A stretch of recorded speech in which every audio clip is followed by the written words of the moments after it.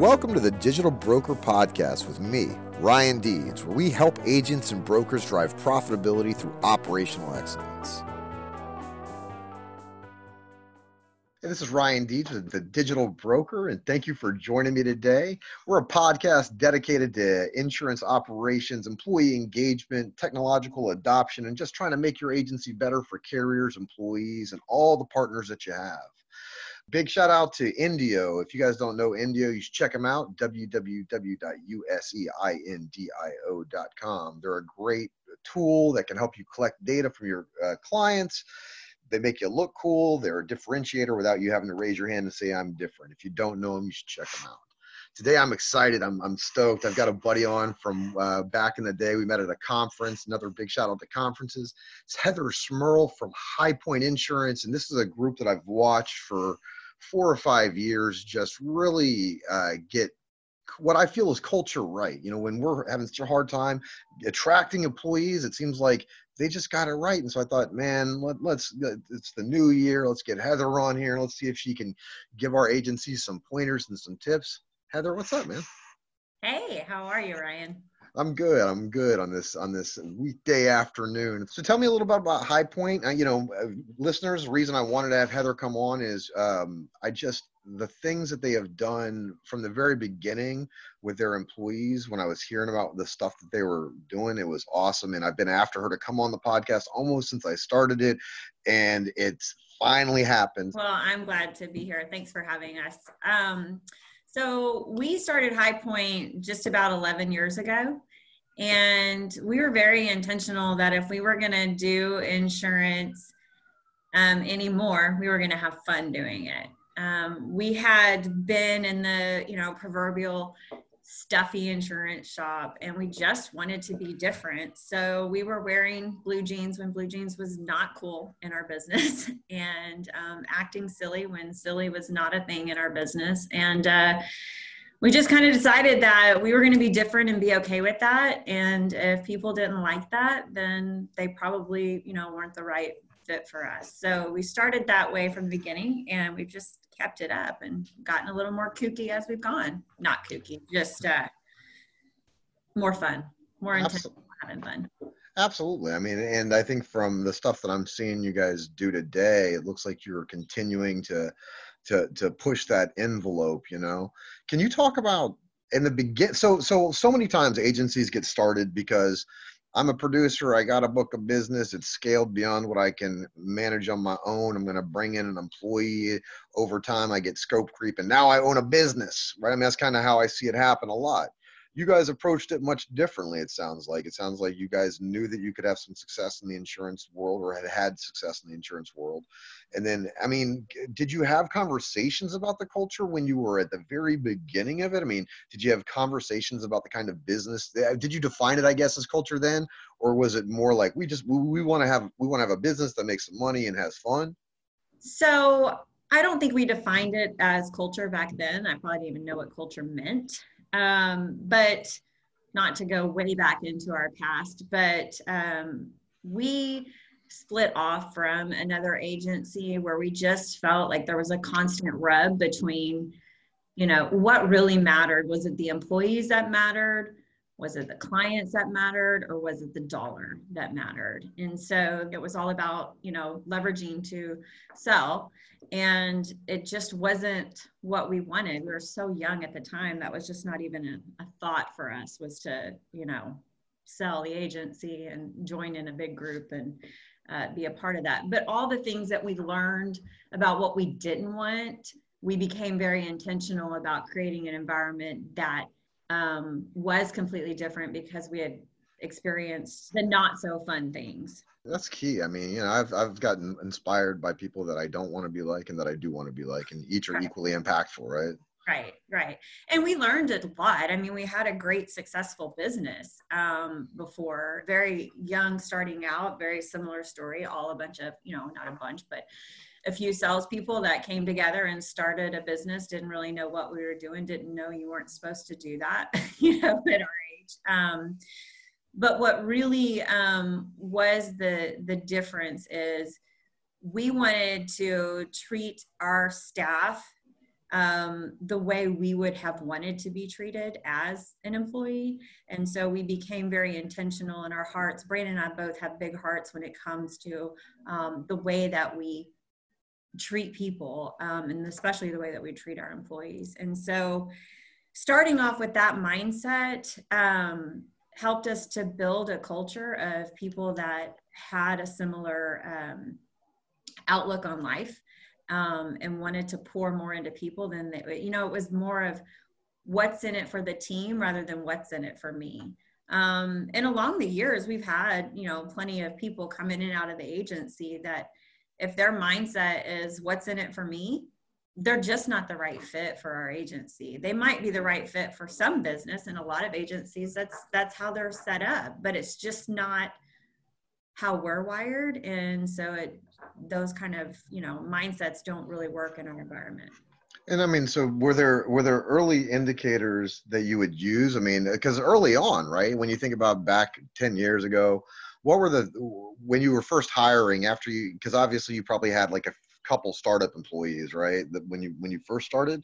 Is that we right? started Highpoint, there was 10 of us that left another agency. We had an agency we had ran for about 8 years, literally had built from scratch. And so there was a group of us that left together, like-minded. And so now as you look at that, because that kind of set the foundation right before the podcast, you were, when we were pre-talking, you were kind of saying, how now this thing that you started that we didn't even know the word culture back then has now become kind of a foundational selling point.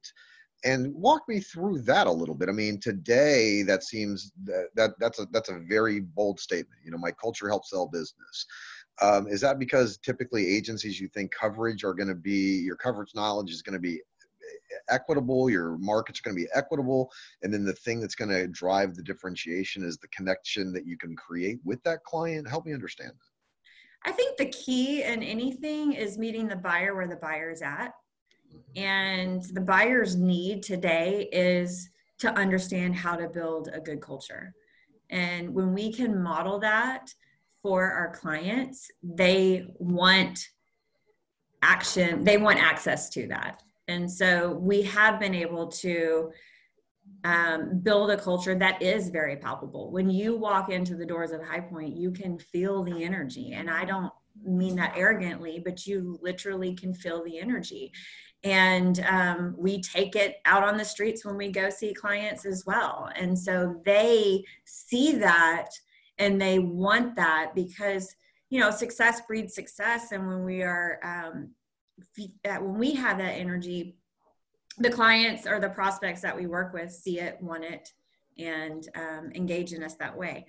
But starting off with, culture, as far as getting comfortable, being uncomfortable was a big thing for us in the beginning, right? So I grew up in this industry. No, I'm not an insurance brat. I started just very young and loved it because it was the one industry that I found you could never learn everything. And it's a constant challenge for growth and you just can't ever know it all. And so being so eager to learn, I wanted to join. I wanted to do it at a very young age. But what I found was it was a very stuffy industry. It was still like there was this image that insurance agents had to present themselves as so professional and so stuffy in a sense. And yes, there was a major generational gap at that point in time. And so I followed suit in that stuffiness, and then was like, this is just not who I am. And the opportunity to embrace who I was and be transparent in that and authentic in that, I think has driven a lot of, like-minded people into our organization that are just tired of the stuffy insurance world, Well, and I think it's opening up some, you've got so many cool groups out there now, and you've got so much stuff. I mean, like back in the day, man, I just think about even the podcast, like there was no podcasts on insurance, and now there's like 50 podcasts on insurance. And so, there's more people trying to help each other. And I think that happened because the smaller brokers understand now that, that we really are one entity, and then there's larger brokers, and sometimes we got to stick together. We may have competition, but it's so much less competitive from a knowledge share perspective than it has been ever in the past. I mean, do you think that as well? I do. I think those that give knowledge get knowledge. I mean, Ryan, you're a perfect example. You know, that's how we met, was at a conference. We were seeking out help desperately on our, IT side of it. We were drowning because we had not built, an infrastructure to scale the growth that we'd had. And I remember you and your friends. I mean, we were seeking out the smart people at the Vertipore conference, and you guys were willing to just pour into us and give us everything we could have ever imagined help-wise, asking for nothing in return. I mean, literally nothing in return. And I think that when people do that, yes, they get more. And I wish more people in the world would do that. But, you give in the world, or you get back in the world what you give out to it. And I think that, yeah, there's a lot more knowledge base now because people are willing to do that because they are seeing what they receive. Right. And I think, like you said, I mean, we're having an understanding that we can't know I mean, as I learn any one topic, what I recognize is how little I'll ever know about that topic. Yes. It's like you get deeper and deeper, and you're like, damn, this is about as far as I ever need to go in this topic. What I need to do is call Heather, and she's going to pick it up from here. She's going to cover that gap in knowledge for me. And we're going to call Ryan because we have no clue when it comes to anything that has there you go. On it or whatever. So do you guys have defined culture stuff? I mean, do you have like mottos on the walls, and when you walk in, do you have a mission statement? And I mean, how do you, when we think about culture is this like intangible thing that you feel, like you said, you have this energy that goes into the office. What are tactical ways that you have done to promote that maybe an agency that wants to start, maybe they are the stodgy, that's how they've always been, and now they're having a hell of a time keeping employees because they've got an agency down the street that's having some fun, and the employees are staying with them for 2 years and then bouncing out. Well, you got tips, you got something that can help them identify either where they're at and how they move forward from that, things that they can do for their agencies? Yes. In the beginning, I think the real transformation for us was defining a united cause, a united purpose, and all circling around that. Whether, in the beginning for us, what really was a shift in our culture, because yes, we were intentional about how we treated people, but the shift in our ability to grow, have accountability, and really get people on board with what we were doing was to look at it from an all-in perspective. One united goal that everybody contributed to, because everybody wants to be a part of something. And so, yes, we have mantras, we have statements, it's developed, it's evolved. There's been things, our book of things we had was so big, it's hard to onboard somebody because it's like, here's our whole entire vernacular at Highpoint, it's its whole little language. But I think it started with creating unity along a common goal, whatever that goal was. For us, it was a revenue goal. But it was a revenue goal that there was, hey, if we get this goal, everybody in our company is going to get rewarded, not just the people at the top or not just the producers. And so this was probably 8-9 years ago. Our first big push towards a goal was, if we hit this revenue goal, everybody in our company will get a fully paid vacation and the week off to take it. And we blew through the goal. It was actually pretty mind-blowing how fast we blew through the goal.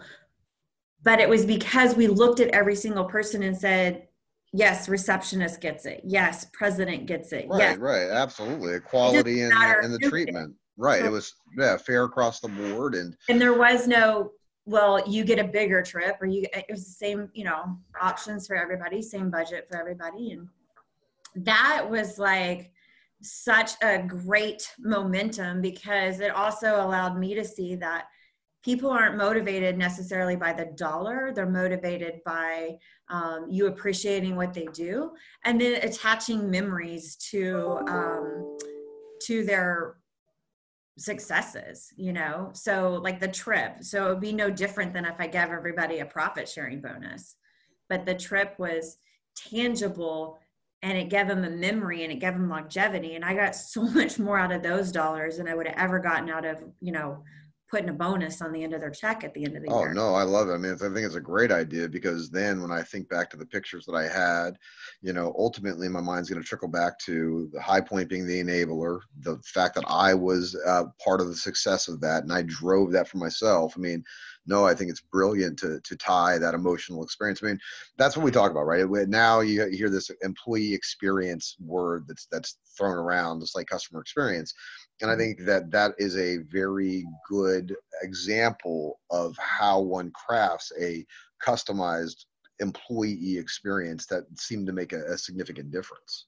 Yeah, so that was a good start. And I think I realized that even way before the trip, that, you know, in our old company, we used to pay these big bonuses out every year. And then it was never really calculated in people's salaries. They just didn't see it. And I got more thank you and appreciation buying, you know, a pair of shoes for everybody, or buying a sweater for everybody. And I'm like, you know, that cost me $50 and this cost me $5,000. And yet the $50 thing meant more, because any business owner, I mean, that's successful can write a check for anything, just about, you know, but when I put intentionality to it and there's something tangible to it, I think it builds a lot more traction. So we've continued to build off of that as we continue to grow. And as we grow, some things get harder to do. You know, we booked 35 trips last year.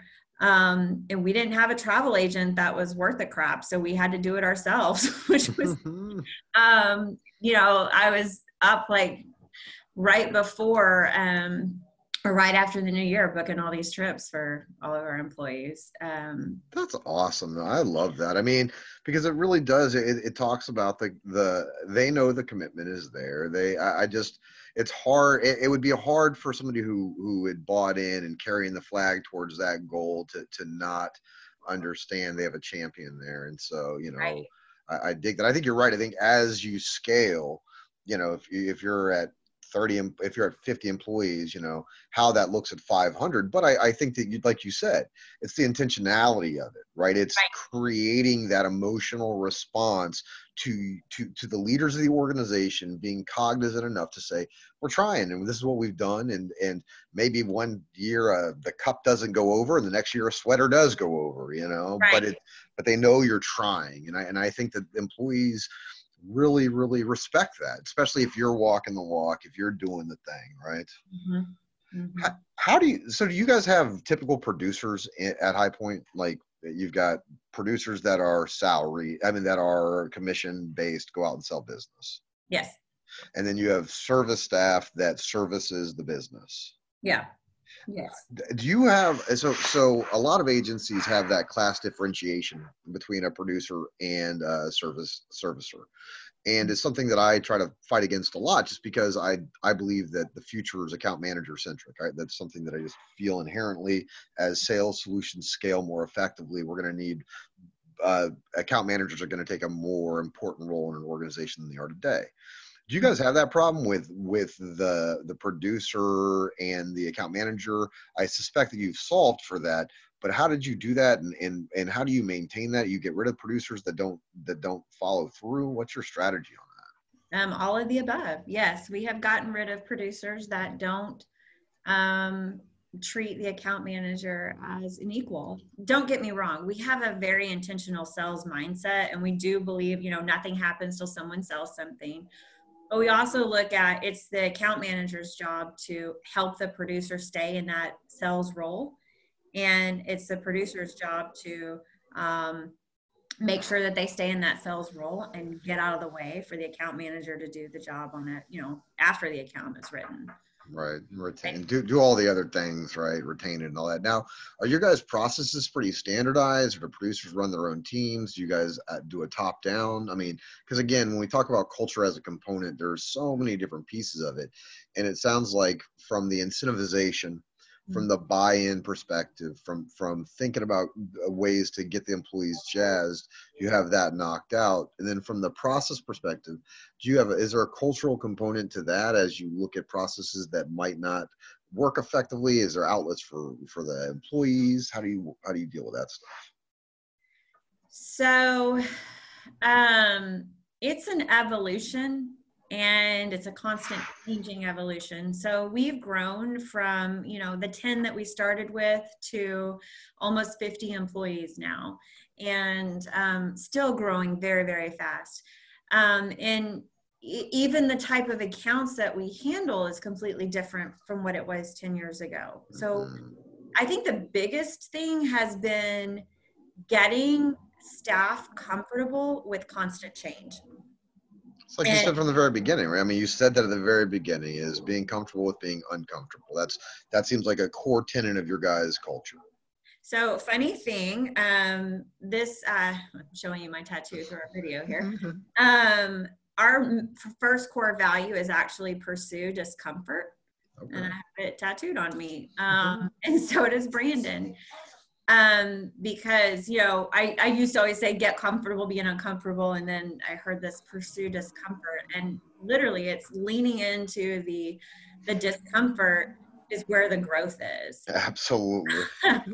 Do you guys have a pretty stringent hiring I mean, today, as you look at is it hard for you to get employees, I guess, is the first question. No, it is not hard for us to get employees. They're kind of lining up at the door right now, which has been a total shift from where we started in the beginning. But we've got such a great group of people. We are so intentional about who we hire that they fit our culture. I don't care if they've got 30 years of experience or 1 year of experience. If they've got the right culture fit, that's the first and really the only thing that matters. Everything else is teachable. And can be, accomplished over time, but we are very intentional about who we hire. We have a pretty stringent interviewing process, and we haven't made too many mistakes lately. Knock on wood. And do you think the culture is why? I mean, you say you got folks lining up at the door. So many agencies today are having such a hard time attracting talent. Do you feel like the outreach that you've done, I mean, is that what's getting folks in? Yes, it's 100% the culture. So when we talk about like meeting the buyer where the buyer's at, it's also meeting, people where people are at. And years back, when social media just kind of starting to take its legs, and we were one of the first insurance agencies to really get a digital marketing strategy into place.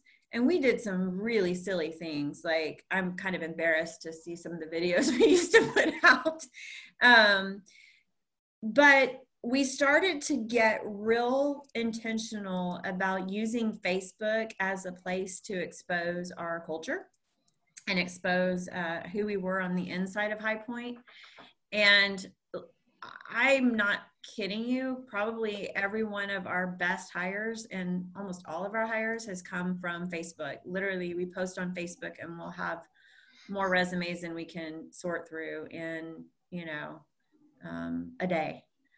And we use recruiters, and we use LinkedIn, and we use other avenues, but I think that they've seen that. And now people have seen our culture, and they've seen the consistency in our culture, that it's not like a post here and there or a little bit. It's very consistent. They literally say, I want to work here because I want to be a part of this culture. I want to be a part of what Highpoint has. I want to be in an environment that is so positive and so uplifting, and have fun, and We're the first to say that we have a lot of fun, but we work really hard. I mean, we don't, it's a work hard, play hard environment, and everybody's expected to work at that kind of pace and that kind of level all the time. So agencies, I think you got to listen to that. I mean, I think that's an interesting thing. All of us today are struggling with getting employees, finding clients, doing all the other stuff. But culture is kind of an engine that you create over time that pays off in spades. And High Point seems like they've got that knocked out. Heather, if they want to contact you, if they want to get a hold of you, if they want to hear, maybe pick your brain a little bit, how would they do that? So you can find me on LinkedIn, Heather Smyrl. SMYRL. And then you can also go to our Facebook site, which is Highpoint Insurance, and our Instagram, because we are on most social channels. We have a TikTok channel if you really want to get fun. What's your TikTok username? I want to know it. I think it's HPIGRP. So Highpoint Insurance Group, HPIGRP. All right, I'm gonna check it out. I'm gonna be a follower on your TikTok for sure. So my son is actually a TikTok.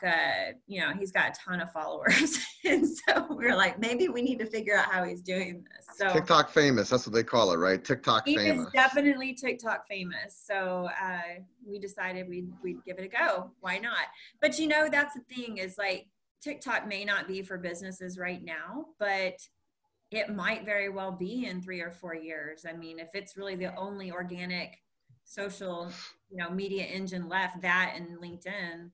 There's a lot of big ass companies advertising on TikTok. I mean, I'm on TikTok way too damn much. I'll tell you that. It's so fun. Oh my God. It's scary and dangerous and fun.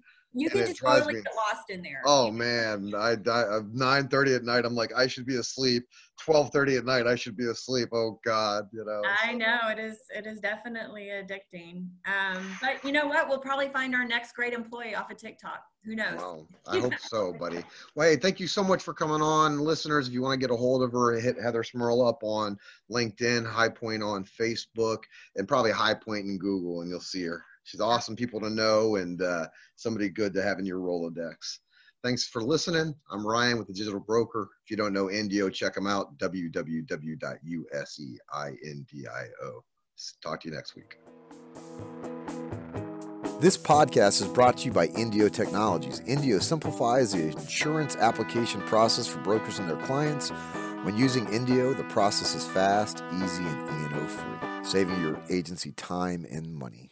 You can learn more about Indio and register for a one-on-one demo at www.useindio.com/podcast.